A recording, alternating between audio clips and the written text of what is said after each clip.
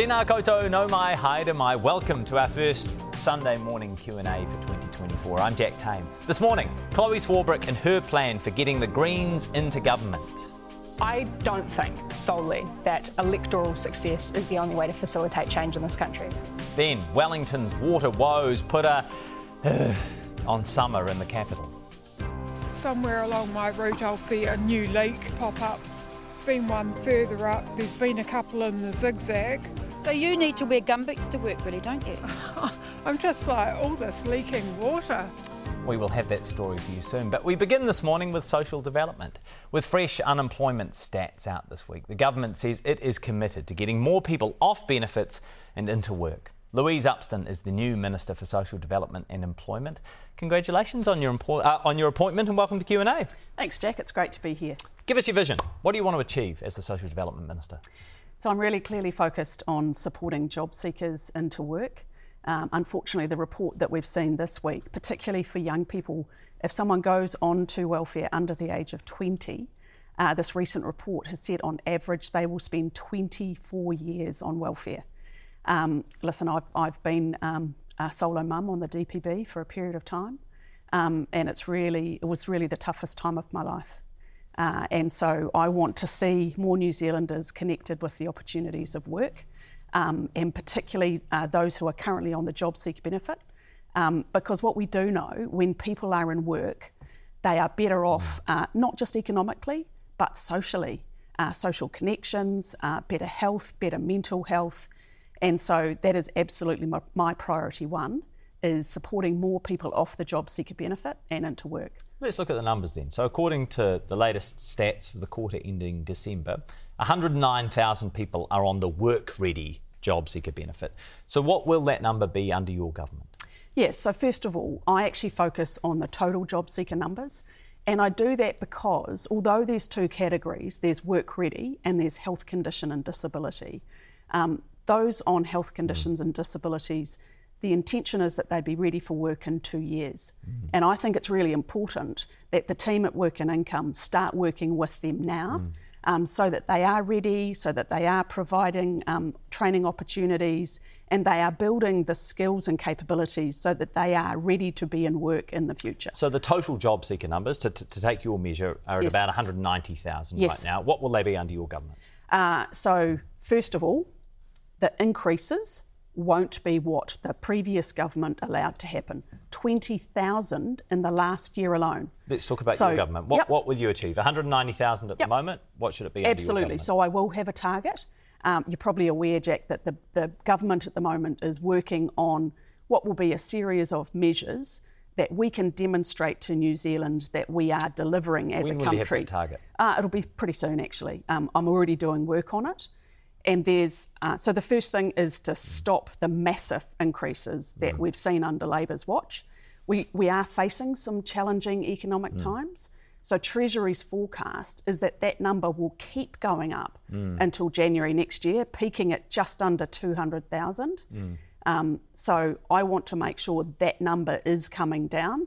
And so we'll set a target. We'll see what the target is. We will set a target, and that won't be far off. So one of the ways you've said you'll assist people into work is through the reintroduction of the 90-day trial periods for employers. Yes. What evidence does your government have that those trial periods will help people on benefits transition into work? Yeah, so what we do know is a lot of people who are on welfare currently on the job seeker benefit, they have what I call lumps and bumps. There might be some challenges that have kept them out of the workforce for a period of time.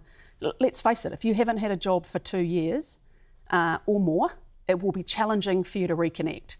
And I want to make sure that employers are willing to give someone a chance. Right. If I think about my time as Minister of Corrections, we got 2,000 former prisoners into work. And it's that balance of making sure employers are willing to take a chance on someone. And for some businesses, that 90-day trial was sufficient barrier. Yeah. So not having that barrier, I think, is useful. So what evidence do you have that those 90-day trial periods are actually an effective way of getting people from benefits into work? Well, because we do know, if you look at the groups that are overrepresented on welfare stats, they tend to be women, they tend to be Māori, prisoners, as I've talked about. Doesn't answer the question, though. What evidence do you have that the 90-day trial periods are an effective way of doing that? Any employer that I have spoken to recently who talks about the fact that is one of the issues that stops them from taking on staff. And if on top of that... Just employer feedback is the evidence you're basing that on? That's what I'm referring to. Right. So under the previous National Government, Treasury commissioned a detailed report on the 90-day trial periods. Have you read that research? I haven't, no. I went through it. Page 5, quote, this is under the previous National Government. Yep. We find no evidence that the 90-day trial policy increased the probability that a new hire by a firm was a beneficiary or job seeker beneficiary. Yeah, so Treasury provides advice all the time, as government agencies do. At the end of the day... What did the authors of that report get wrong? Well, at the end of the day, ministers make decisions, and I'm really clear, my priority is to support job seekers into work. This is a report about those trial periods from when National was last in government. Yep. You haven't even read it, but the authors say that your point is fundamentally wrong. Yeah, so there's not one thing that is going to support us getting those numbers down. 190,000 New Zealanders on the job seeker benefit. They're missing out on the opportunities and choices that work brings. There's no one thing. I think everyone would agree with that. There's no one thing. But the combination report of factors, commissioned under the previous National Government that had a similar policy in place said that this one thing is totally ineffective. Well, now, another thing you're going to introduce... I think time will tell on that. And as I say, I am relentlessly focused on how we support people into work. One of the things that I'll be doing, Jack, is also focusing on businesses and employers. I've already met with the Auckland Chamber of Commerce, for example. We're really keen to work together on how we can support particularly small businesses, and that's where that 90-day trial affects them. So don't you to think you work should have with read that employers. Look, there's as a new minister, 2 months in, there's masses of reports. That's not one that I have read. Yep, absolutely, I get that. I'm really clear about the social outcomes report that has come out just this week that says 24 years for a young person on welfare. That is not something I think is acceptable. Disputing that. No, I don't think anyone's disputing that. Great. So, another way that you're going to help to bring people from receiving benefits into work is with a new sanctions system. It's a traffic light system for sanctions. So you've got your green light, your orange light, your red light. Will the number of people sanctioned by your government increase or decrease compared to the previous one? So let's just explain for people what sanctions are. So there is a mutual obligation for someone receiving welfare to do their bit. So for someone on a job seeker, it might be having an up-to-date CV, participating in training, applying for jobs, going to a job interview. You've got to make an effort. We all understand that. So will the number of people sanctioned, the beneficiaries sanctioned, increase or decrease under your government? I would expect it will increase. It's a consequence of people not taking actions to help themselves. And we should note that it's significantly decreased under the previous government relative to the previous national government. 50%. Yeah. So what evidence do you have that sanctions are an effective way of getting people into work? Yeah, so exactly that. So we now have 190,000 people on the job seeker benefit, 67,000 more than 6 years ago. And if we look at the use of sanctions or consequences for people not taking the steps they need to take to find work, that's 50% more. You've read the report from the Welfare Expert Advisory Group? Yes. Quote, there is little evidence in support of using obligations and sanctions to change behaviour. Rather, there's research indicating they compound social harm and disconnectedness. What did that report get wrong? Yeah, so there's a range of research, and I acknowledge that. What did they get wrong about that? Well, as I say, there's a range of views around consequences. So what was wrong about that line from the Welfare Expert Advisory Group? I'm not saying it's wrong. There's a range of views. So you agree with them that there's little evidence in support of sanctions? There's a range of views. They have one view. My view is very clear. You said you agree with that line. My view, Jack, is very clear. We have seen an absolute blowing out of welfare dependency under the watch of Carmel Sepuloni and the Labor government. I don't think that's good enough. And I want to make sure, so the traffic light policy that you have referred to isn't just about sanctions. Part of having a system like that is to look at what is the risk that someone is going to be longer term on welfare. So it's also about what additional support do they need. So what happens if someone gets the red light? Yep. The worst scenario, they have their benefits suspended. What happens to them? Yeah, so there's a graduated series of sanctions. Yeah, if they're on the red light, they're absolutely at the worst end. What happens to them? So there's a graduated series. part of the addition to the sanctions regime that we've proposed with that. There's two non-financial sanctions. So one is money management, for example, so they wouldn't get their benefit cut or reduced. That's particularly of interest to families with children. No, so the maximum is that there could be a 50% reduction for families with children, but so, for beneficiaries without children, the maximum is the maximum, right? Yes. So what happens if someone has their benefit totally cut? Yeah. So what happens to them? What happens with many of them is they then, I think the figure is 88%, then comply with their obligations. What about the 12%? Well, that's a consequence. So if you think about the thousands of low-income taxpayers who are assisting to fund the welfare system, they think it's quite acceptable that people play their part to find a job, and that's common sense. I'm just interested if someone has their benefit cut in an absolute worst-case scenario, how would they pay to survive? Well, there'll be a range of options. Like what? But the welfare system... What are those options? The welfare system what is are those mutual obligations, and if they are not fulfilling their obligations, then it is quite clear about the fact that the welfare system will not support them beyond that point. What are their options?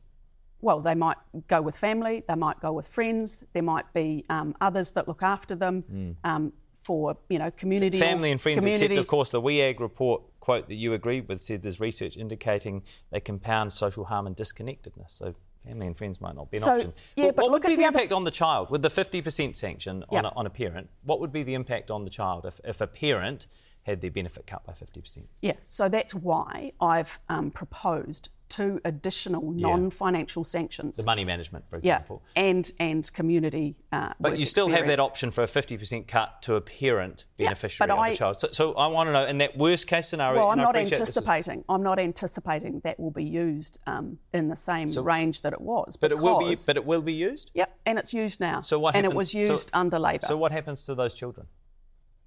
Well, their families, as I said, 88%, then comply with their obligations, and it's a final resort. It's a last resort. So I don't want to leave the impression that is something that happens very often. So if you look but it does happen, and it will happen under your government. It does, and it's a final step. Yeah. Look, if you think about the working income frontline staff, they work incredibly hard to support people to do their bit, but there will be some that actually refuse to, and there should be a consequence. And for their children as well. That's only fair to tax-paying New Zealanders that there is a consequence. Is it fair to their children?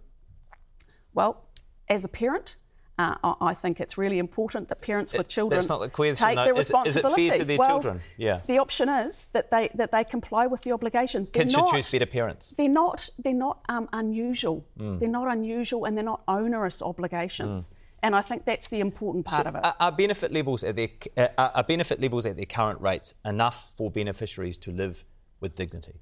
Well, it's challenging to live on a benefit at whatever rate, which is why we've committed to annual increases. But it's tough. I'm not going to pretend for a moment. Are they enough to live with dignity, do you think, at the current levels? Yeah, I do. You think they are? I do. Yeah. Okay. And we've seen annual increases. They'll continue under our government to be increased annually. So, yes, speaking of the increases, you are changing the way that benefit increases are calculated, from indexing them to from wage increases to inflation instead. Yes. So on the current projections, will that mean beneficiaries this term receive more or less money than they would have under the previous system? Well, it very much depends on what happens with under both the current of those. Projections, the current projections, what is it? So CPI is likely to be slightly less, and for some it might mean $2 a week, $1 or $2 a week. The important part for CPI just to be totally indexing, clear, will beneficiaries, under the changes you've made, receive more or less money this term on current projections than they would have under the previous system? They're likely to get less, marginally. Yep. So in terms of indexing, can I just explain why we index? Please. So 31 years of the last 35, we have indexed increases to benefits based on CPI. And that is to accurately reflect the costs that beneficiary households face. So why do we index superannuation to wages? Well, they're two very different things. But why? So if it's good enough to index benefits to CPI, yeah. Why is it okay to do superannuation to wages? Well, CPI for beneficiaries is directly linked to the real costs that they face. Do people traditionally, over those decades that you've cited, would they have received more money as beneficiaries if their increases had been indexed to wages or CPI? I don't have that figure in front of me, but I do know more traditionally CPI is used, and it was interesting with the previous government. They moved from CPI to wages, and then they moved back to CPI, and then were going to decide year by year. I think what's really important. They moved it to wages because wages would give beneficiaries more money. Consistency, though, I think is really important. Well, you're the one who's changed it. So if consistency is important. So wage growth is projected by I think Treasury, the Reserve Bank, in the half-yearly economic update in December, wage growth was projected to outstrip CPI. So by an analysis in the New Zealand Herald, I think beneficiaries will be more than $30 worse off every week by the end of this term, more than $50 worse off by the end of the decade than they would have been under the previous system. And that's your decision. Yeah, and actually, I want to focus on having fewer people receiving welfare and have more people in work. Okay, they will have higher incomes in work and better life outcomes, not just for them, but for their children. So that's where my focus is. There's a fundamental point, though, right? At a time when both Treasury and the Reserve Bank are forecasting a significant increase in unemployment as a result of broader economic conditions, you are cutting the increases to benefits. What does that say about your government's values? So what I would say about our government's values is very, very clearly, we want to have fewer people on welfare. We will not tolerate people being stuck and dependent on welfare, not just for a few years, but for a few decades. But many of so the people, our focus will be on supporting people off welfare. Many of the people who are going to be made unemployment during this tricky economic period may be on benefits for the first time in their lives. Yep. And at the time they experience that, your government has made a change, meaning they will get less money than they would have under the previous system. And the reality of the economic times we're in is there are also households who are doing it really tough out there on low and middle incomes. So the cost of living, absolutely, is affecting Kiwis all over New Zealand. And so what we want to do is to make sure that the annual benefit increases reflect the actual costs and increases in costs that people face. Yeah. But my priority is to actually help people into a life of more opportunity and more choice that comes from work. We're out of time. Thank you very much. Good luck in your portfolio, and we look forward to seeing those targets soon. Thanks, Jack. Louise Upston. So as well as watching our show on TVNZ+, you can also find our interviews on YouTube. Just search NZ Q&A and we will pop right up. After the break, the Greens' path to government. As James Shaw steps down, we ask Chlöe Swarbrick what she would do differently as the Greens' co-leader.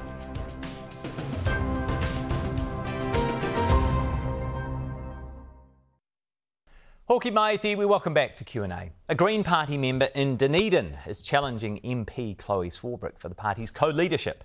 Swarbrick is still widely considered the frontrunner, having won and then held the Auckland Central electorate and consistently featuring in preferred Prime Minister polls. But I asked her why she thinks she's the best person to become the new co-leader. I believe that the role of politicians is to hold a mirror out to society and to empower the citizenship, basically, to say to New Zealanders that, hey, you know what, do not leave politics to the politicians, because politics is made to look incredibly complicated. And in fact, that's how we've ended up alienating and ostracising many people from being engaged in decisions that impact and saturate our daily lives. The ramifications of which we see represented in the greatest inequality that we've ever seen on record, the housing crisis, the biodiversity crisis, the climate crisis, and of course the issues currently confronting us with regard to polarisation. So I think that we have an incredible opportunity right now to unify Aotearoa New Zealand and to push for the kind of country and systems that all of us deserve, which ultimately uphold people and planet as opposed to exploiting them. But why are you the best person to do that? Because I believe that I have demonstrated over the past two elections in 2020 and 2023 doing what everybody thought was impossible, obviously, against the red wave and then the blue wave, building our base for Auckland Central and the community along the way. And in doing so, we've also built the capacity of our activists and our community to solve many of our own problems, in turn kind of microdosing hope and showing people that things are possible, better things are possible when all of us work together. And in turn, we've continued to build power, and that's demonstrated in the fact that we now have the largest ever Green caucus that we've ever seen. Didn't James Shaw do the impossible by getting the Zero Carbon Act through with the support of National? Absolutely, and I'm a big fan of that So work. what qualities distinguish you from James Shaw? Well, I think that James and I have similarities with regard to our ability to work across the aisle, but I would say the thing which James and I have actually also discussed, without giving away all too much of those discussions, is the fact that I have very much staked my claim in politics with movement building. That is the thing that I am most interested in. My very strong theory of change, and one of the many reasons that I'm in the Green Party alongside the alignment of kaupapa, is the fact that I believe that no one person can make change alone. And that means emboldening and working with and building up capacity of civil society to be able to hold politicians to account to move things forward. OK, then let's talk about movement building. What is the Greens' path to government? Our path to government is building an ever stronger mandate, and that means winning more seats. And how we do that is by growing our Green Party membership. I also think that as part of that process of building the Green Party membership is that I also want to see more of our local branches and provinces around the country building up capacity to build local campaigns and to win local campaigns. So how many more seats are we talking? Well, we're talking about what it takes to lead a government. And what does it take? Well, I mean, obviously we need at least 61 to form a government, and there'll be any kind of iteration of working with our allies, whether that be Te Pāti Māori or, of course, our friends in Labour. And to that effect, it's about building the strongest possible Green mandate for that change. So how many seats should the Green Party have with you as co-leader at the next election? I think that that's kind of a bit of a here nor there arbitrary. No, you're the one who wants to build a movement. Yeah, I do want to build a movement. So give me some quantifiable measures as to what that movement should look like. I think this is where we lose sight of the wood for the trees, to be quite frank with you, Jack. What I am interested in is reminding people of the power that they themselves wield out there in civil society and the towns and cities across our country to hold politicians to account. What power does the Green Party have right now? I just want to finish this answer, Jack, because I think it is a really important one. I don't think solely that electoral success is the only way to facilitate change in this country. So if you'll indulge me, and I can just unpack that theory of change, right? You think it's good to be in opposition? That's not what I'm saying at all. Right. I think that there are two main ways that you can go about bringing about change. One is, of course, the focus on structural and systemic change, right? That's our legislation, regulation, funding, taxation, incentives, subsidies. You're a party in Parliament. Yeah. Yes, exactly. But what I don't think we spend anywhere near enough time talking about is culture. Culture, from a design thinking perspective, is about a shared set of values. And I don't think that we are having explicit enough discussions about the kinds of values that we want leading our country. So if we talk about how we engage and what the levers of power are to change our cultural landscape, they are things like education. They are things like community building. They are things like media, including social media, the capacity to discuss these ideas and to inform ourselves.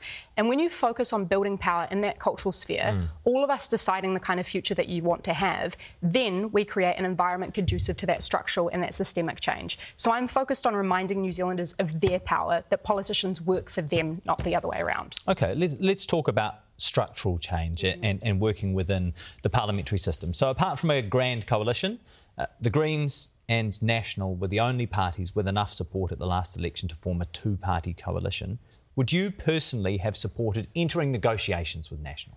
Look, I think that we've always said that we're open to discussions. We always have an open door. So you would have done that? I think that I want to be really careful here because I don't want a clickbait headline that pops up saying that Chlöe Swarbrick is saying that we would entertain some form of working with a right-wing party that had committed to reopening oil and gas drilling and Maui dolphin habitats, to mining on conservation estate, to scaling back our climate contributions to nationally determined contributions. So let's think about what you could have stopped. If you'd entered that two-party coalition, you could have stopped, potentially, National from reopening oil and gas in an area that you say is affected by Maui dolphins.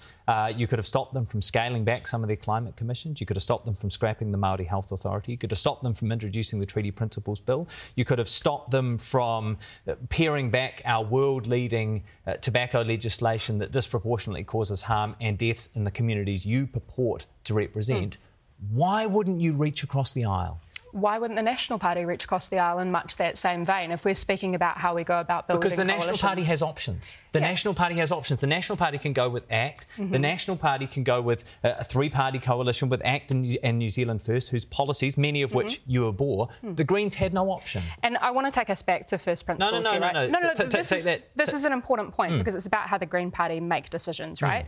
We are the most fundamentally democratic party inside of our parliamentary system. So this would not be a decision for our co-leaders alone, nor just for our caucus. But as co-leaders, you have a responsibility to lead it. So I'm asking, why wouldn't you reach across the aisle to try and stop some of those changes? We would have those same discussions in public as we would have in private. And I think that you can see from my track record as a member of Parliament, as an activist and as an advocate, that I have always been willing to say the same thing in public and in private. So, hey, if the National Party were interested in scrapping all of their incredibly reductive, reactive and backward-looking agenda, then there'd be a different party. If you had been co-leader at the last election, would you have reached across the aisle and contacted National? I would assume that there would have been conversations.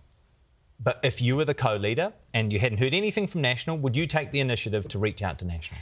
Again, Jack, I think that you're kind of missing the point here. No, this is about your leadership. The agenda that all of us come to Parliament in order to progress. Yes, it's about your leadership and it's about the policies that are important to you. So, if faced with that scenario, a very realistic scenario, would you as co-leader reach out to the National Party to consider negotiations? Sure. Jack, what I can say is that I would absolutely reach across the aisle to the National Party in the same way that we have been doing in the public sphere to say that we are absolutely opposed to their agenda to pour oil and gas on the climate crisis fire and to continue these are the negotiations your inequality. party could have had but didn't, because many in your party are so opposed to the mere idea of working alongside the National Party. I think that you're missing the point which I raised in my previous answer, which is actually how we go about building power in this country. I think we spend far too much time talking about political parties and political party leaders. And I think that misses the point of the power that exists. You're in Parliament. This is a parliamentary system. If you want to create change within the parliamentary system, I appreciate what you're saying about grassroots-led leadership and about culture change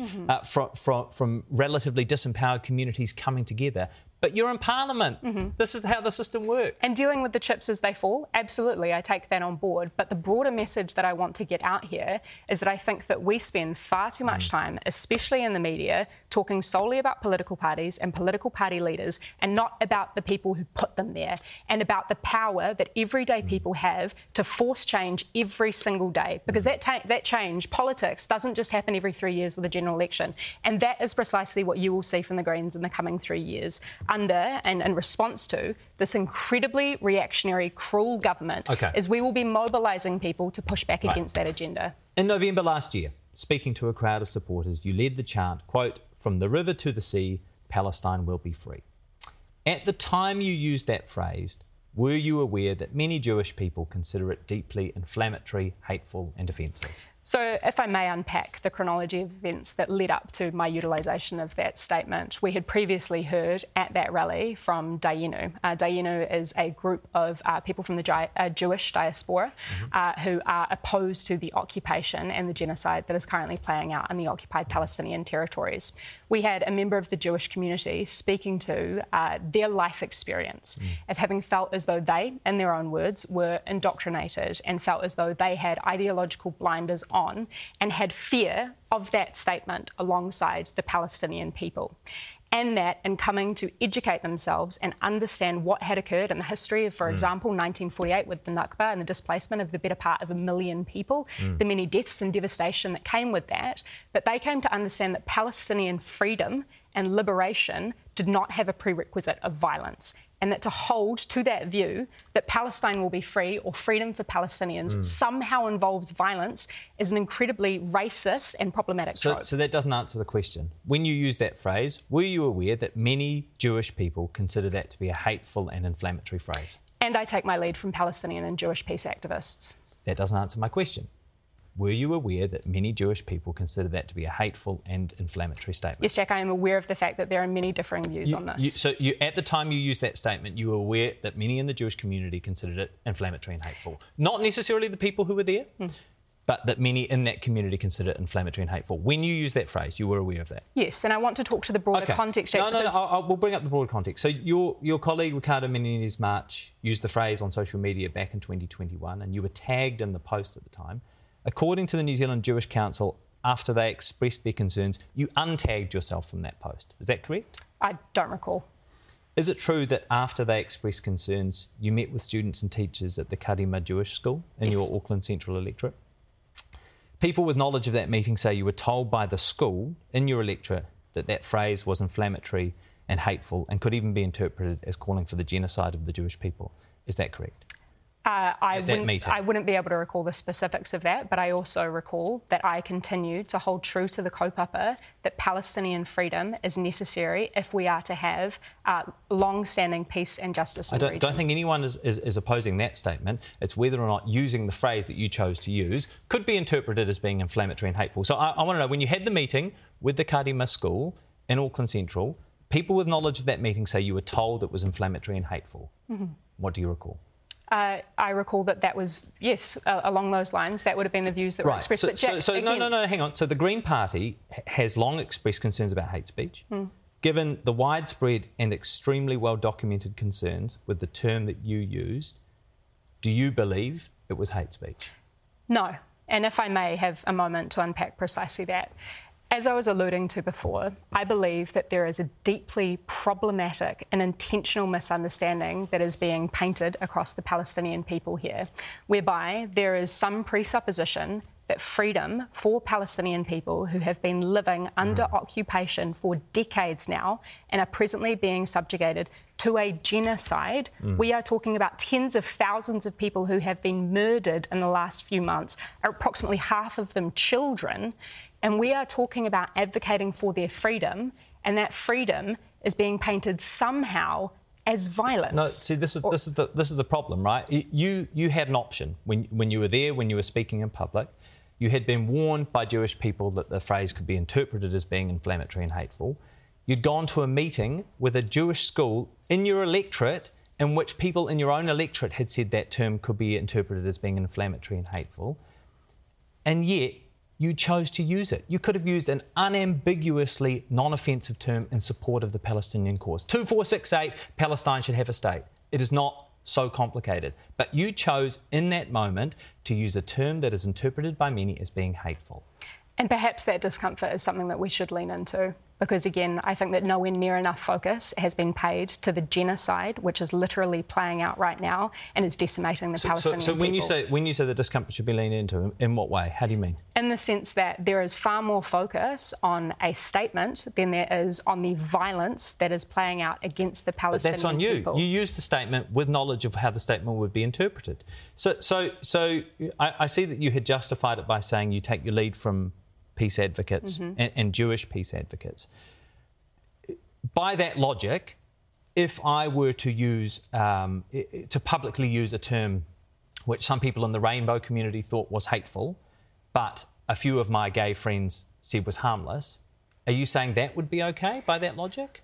I think that that's an incredibly reductive way to progress this argument, Jack, because if I may... It's exactly the same logic, right? No, but the logical consequence of what you're asking for here, for me to back down from utilisation of a statement which is used the world over, and might I say the pushback against has been used to silence advocates for Palestinian freedom, is that I would then be exposing advocates, activists across this country and their use of that statement when they are coming to rallies across the country to advocate for Palestinian freedom.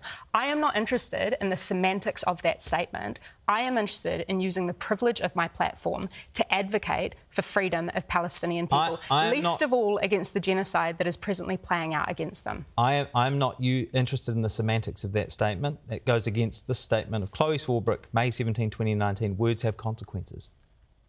Words do have consequences, I agree with that.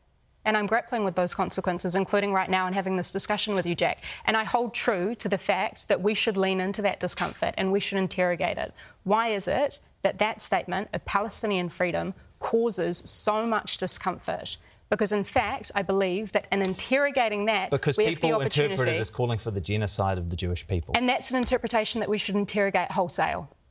Is it correct you attended mediation with the Human Rights Commission? As it's been reported, but again, I think that it's really important here to be clear about the fact that Human Rights Commission processes are confidential.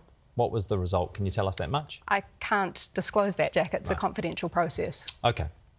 2.5 years remain in this parliamentary term. You talked about the power of movements even outside of government.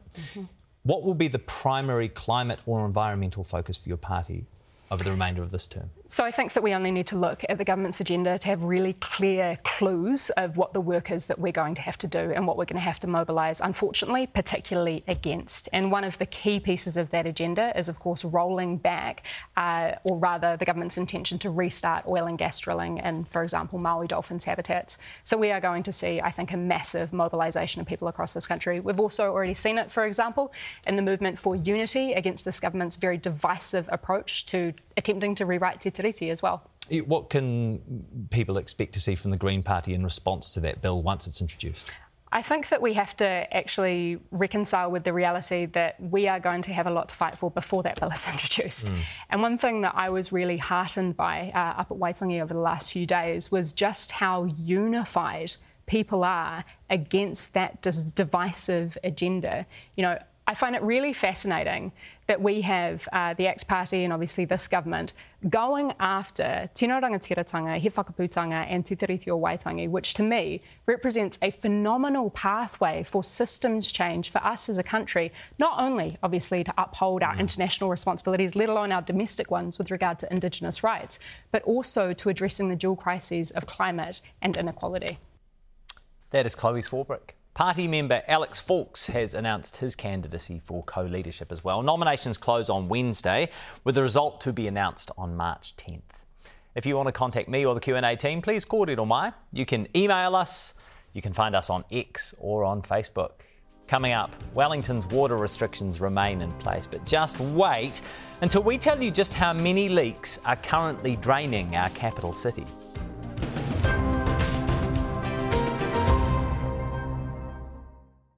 Hoki mai, welcome back to Q&A. There have been renewed calls for independent commissioners to oversee Wellington City Council as frustration grows over the handling of Wellington's water issues. The council insists it's on top of the issue. Reporter Fina Owen shortened her showers and donned her gummies to gauge the scale of the problem. Another day, another leak. This one in Wadestown has been dribbling away for a week, but got worse overnight. And here come the road cones. Wellington pedestrians are used to the puddles. Somewhere along my route I'll see a new leak pop up. There's been one further up, there's been a couple in the zigzag. So you need to wear gumboots to work, really, don't you?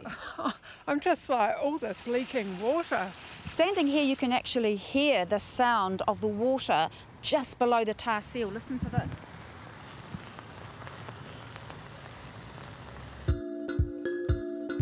This leak is one of around 1,770 leaks right now in Wellington City and suburbs. We'll check in later in the day to see if this one's been prioritised. The start of this year, it certainly felt like a water crisis. You don't think it's a water crisis now? I don't. Wellington's Mayor Tori Whanau is upbeat. She says her meeting with Minister Simeon Brown went well. The city has staved off further water restrictions and the council has thrown $2.5 million at fixing leaks over summer and come up with a long-term plan to tackle and finance its water network problems. Problems that Whanau insists haven't been ignored by council in the past. We've really put it to the top of our priority list for this year moving forward. So you think you were prioritising it, but you We weren't... were in the background, yes. You were. So it wasn't a case of you think, well, Three Waters is coming to save us, we'll rely on that, so we'll just spend a bit more money on cycleways? No. I mean, that investment with cycleways was always going to happen. And it will continue to happen. But I think we were hoping that we would have wider reform and be able to put water infrastructure off our balance sheet. The CEO of Master Plumbers NZ, Greg Wallace, reckons the order is wrong. Cycleways will need to be ripped up at a cost in order to replace the ageing pipe network. He's offered up an army of private contractors to help with the leaks, but been rejected. So we've got solutions and we want to work with the council, but we're also frustrated that we're having to see this across our city. I think the council is guilty of dithering on this particular subject. I think that they could have come to understand what was in front of them and the need for action. Darren Ponter heads Wellington Regional Council, which provides drinking water to the 4 councils in the region, up to 45% of which is lost in leaks. Although the councils have all recently made the right noises about prioritising infrastructure, he still sees a need for Wellington City Council's affairs to be externally monitored. I do think that they could benefit from an observer who could better guide them. Observer and commissioner, that has just been raised by, well, I don't know, that's certainly not the minister. And it's been raised by the chair of the regional council, by Darren. Yeah, and I've said publicly that he's completely wrong. Greg Wallace has taken it a step further. This weekend, he's written to Simeon Brown asking him to call in independent commissioners. I don't think the council and Wellington Water are taking this seriously enough to realise that the effect on that city. We can't operate a city without water. Across the leaky city, we're with those who have to live with it. It's been running all the way down the alleyway there, here at Island Bay. It seems every Wellingtonian's got their own water leak story, including me. On a scorching hot day a few weeks ago, I turn on the taps, no water. To report a new water or drainage fault, press 1. Wellington City Council tell me it's a burst pipe across the suburb. I get there before the Wellington Water crew. It's already been running like this for a few hours. The cause of it, where the tar seal has erupted. Look at that. And all that water's coming through. Wellington Water arrives. Eventually, they're able to plug the leak, and that's great. Sort of. Ultimately, we're just band-aiding a system that's going to continue to leak and leak. And this city is going to be at risk of running out of water. When you say fix the leaks, Mayor, you really mean patch the leaks, don't you? Yeah, but you know, maintenance, patching up the pipes, but we definitely need, and that's what can be done in the short term. It would be better to completely replace the pipes, which is actually happening in places like Taranaki Street, but that is going to take years to complete. And a ton of money. Much of it will come from rates, and the council will vote next week on what capital projects they'll pause. The council's one of 6 that fund Wellington Water. Very tricky summer. Wellington Water's CEO, Tonya Haskell. We've got people who are rightly frustrated that we're asking them to conserve water when they see it running down their street. And, you know, we acknowledge that. That's a really tough thing to do. But on the other side of things, I'm seeing some great responses from people about, you know, putting their shower head in a bucket while the shower warms up. But you need more money to fix the leaks. Ultimately, we're looking for more funding. The Regional Council plan to build more water storage lakes, but won't do it, its chair says, until councils get onto the leaks and bring in water meters. The public are having to do what councils are doing, and that is face the reality of their circumstances, and carrying on as we are is probably just not tenable. Back where we started this morning at the Wadestown leak, it's all dry. Wellington Water have been and gone and left their patch. Fina Owen reporting there. In case you missed it, on Waitangi Day, we put together a special episode of Q&A to kick off the year, considering the government's impending bill on the principles of the Treaty of Waitangi. You can see that episode by looking it up on the Q&A page on TVNZ+. After the break, just imagine if Kiwi comedian Tom Sainsbury went from mocking our politicians to leading our country through a bloody war. Yes, Ukrainian President Volodymyr Zelensky has lived an amazing life. But is his international support running out?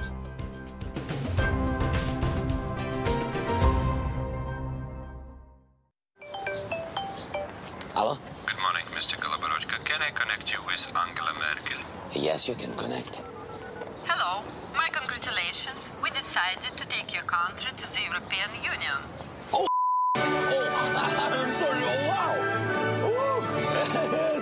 Oh, you know, I'm so happy. Yes. Thank you very much, all the Ukrainians and all of our country. We've been waiting for this so much time. Ukrainians? Yes, Ukrainians. Oh, I'm so sorry. That's a mistake. I was calling to Montenegro. From satirising his country's president to taking the reins for real as a wartime leader, Ukraine's President Volodymyr Zelensky has lived an extraordinary life. But almost 2 years since the Russian invasion of Ukraine, this week Zelensky fired his army chief in Ukraine's most significant shake-up since the war began. Time magazine correspondent Simon Shuster has covered President Zelensky in depth in his new book. I asked him what the sacking of General Valery Zaluzhny means.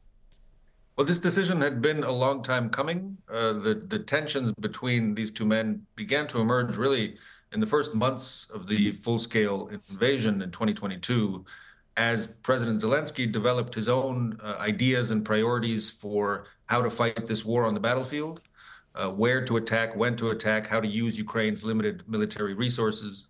And they were not always aligned with the ideas of the general of how to use those resources and how to push the Russians back.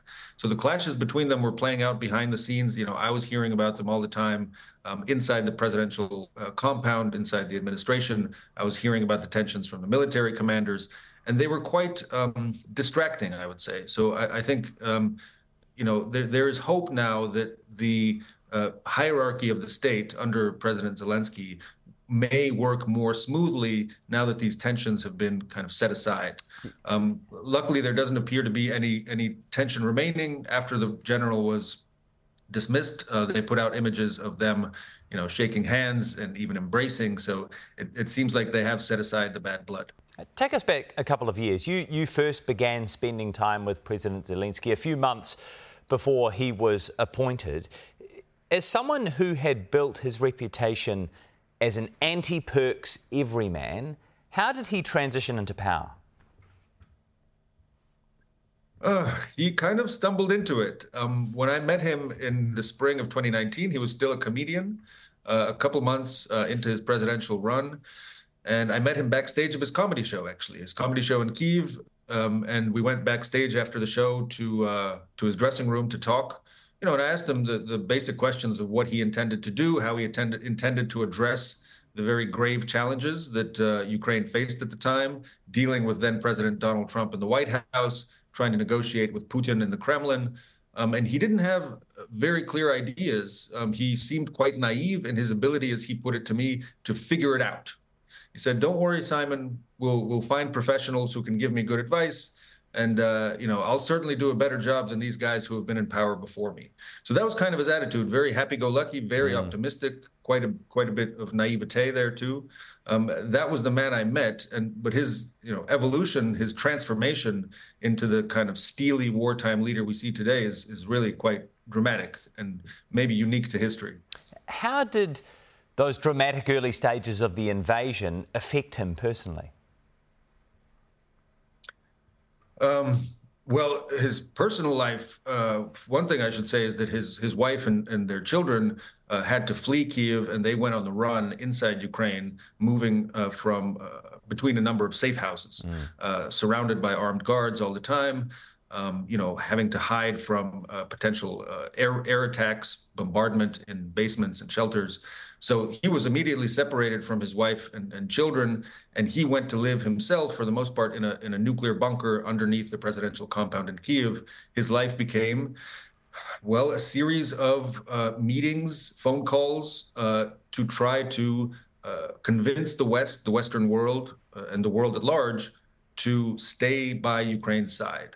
He became this kind of wartime diplomat and a wartime leader. At first, he left the fighting mostly to the generals, but personally, he was, you know, living in these very cramped quarters. As one of his aides described it to me, it felt like a submarine in enemy waters. And am I right in thinking he was particularly skilled in rallying international support, at least in those early stages? Yeah, I think the skills that he developed, you know, over 20 years in entertainment and show business did help him rally support in a way that I think other leaders wouldn't have been able to do. And I'm talking in particular about his tendency to speak not only to other heads of state over these kind of secure line telephone channels that they often use to communicate, but Zelensky, once the invasion was underway, tried to speak to all of us, to the voters who elected those leaders in foreign countries. He spoke, you know, at the Grammy Awards. He spoke directly to large gatherings of people in European capitals using a kind of large video screen, and he would appear before them and address them and try to inspire them to build pressure from the grassroots level that would make it very difficult for their elected leaders in those countries to turn away from Ukraine and not provide the support Ukraine needed. So that kind of showmanship, that ability to really rouse emotions, to win hearts and minds, I think that's something quite unique that he brought to this war effort. And it really, I believe, helped Ukraine survive. Simon, is common that during wartime, civil liberties are eroded. Zelensky's government has suspended several rival political parties, taken TV channels off air, and because of the ongoing state of martial law, for now, the presidential elections have been indefinitely postponed. I know that the conflict is routinely framed as one of Ukrainian democracy versus Russian autocracy. How would you assess President Zelensky's commitment to democracy? I think it's something we all have to watch. I mean, his position is very clear when we've discussed this. You know, he says, look at the Ukrainian constitution, look at the wording of martial law. That is a document, that is a law. And it lays out that during wartime, the president has the power to control the airwaves. He uses that ability to wage the information war. And President Zelensky, I think more than most leaders, understands the importance of, again, winning hearts and minds through the information war. And he wants to use every instrument available to him. So in terms of, controlling the media inside Ukraine, he's adamant that needs to happen as long as the war is going on. He says, quite simply, look, I'm committed to democracy. When the war ends, when we achieve victory, we lift martial law and we go back to European democratic norms and institutions as before. I think I end the book on a note of concern, mostly because of the historical precedents. Yeah. So absolute power is difficult to part with. And it always becomes quite intoxicating. So I think it'll be a challenge for him to go back to democracy as normal, to give back control of the airwaves to kind of private owners that can criticize him again, as they did before the invasion started.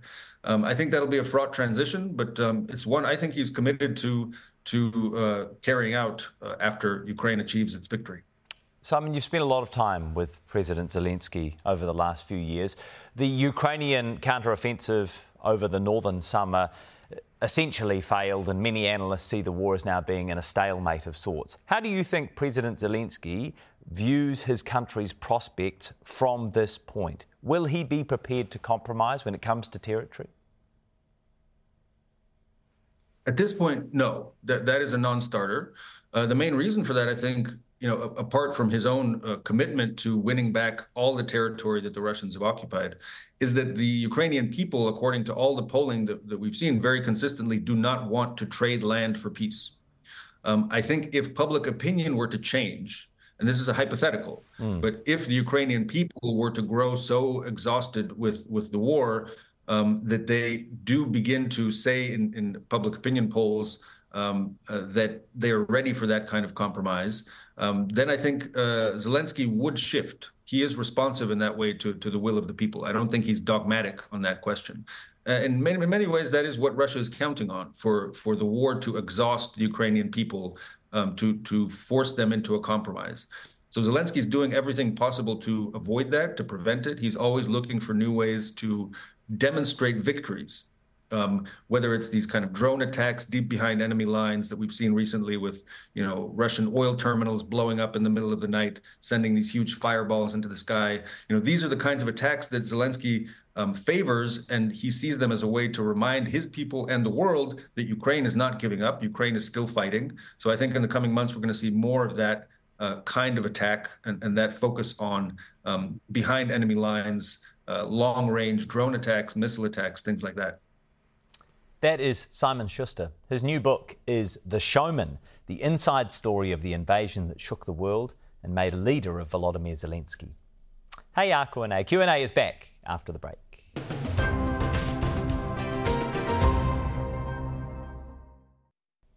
Cool, mutu, that is Q&A for this week. Thank you for watching, and nā mihi ki a koutou i ngā karere. Thanks for your feedback. Hey, te rā wiki. We will see you next Sunday at 9 a.m.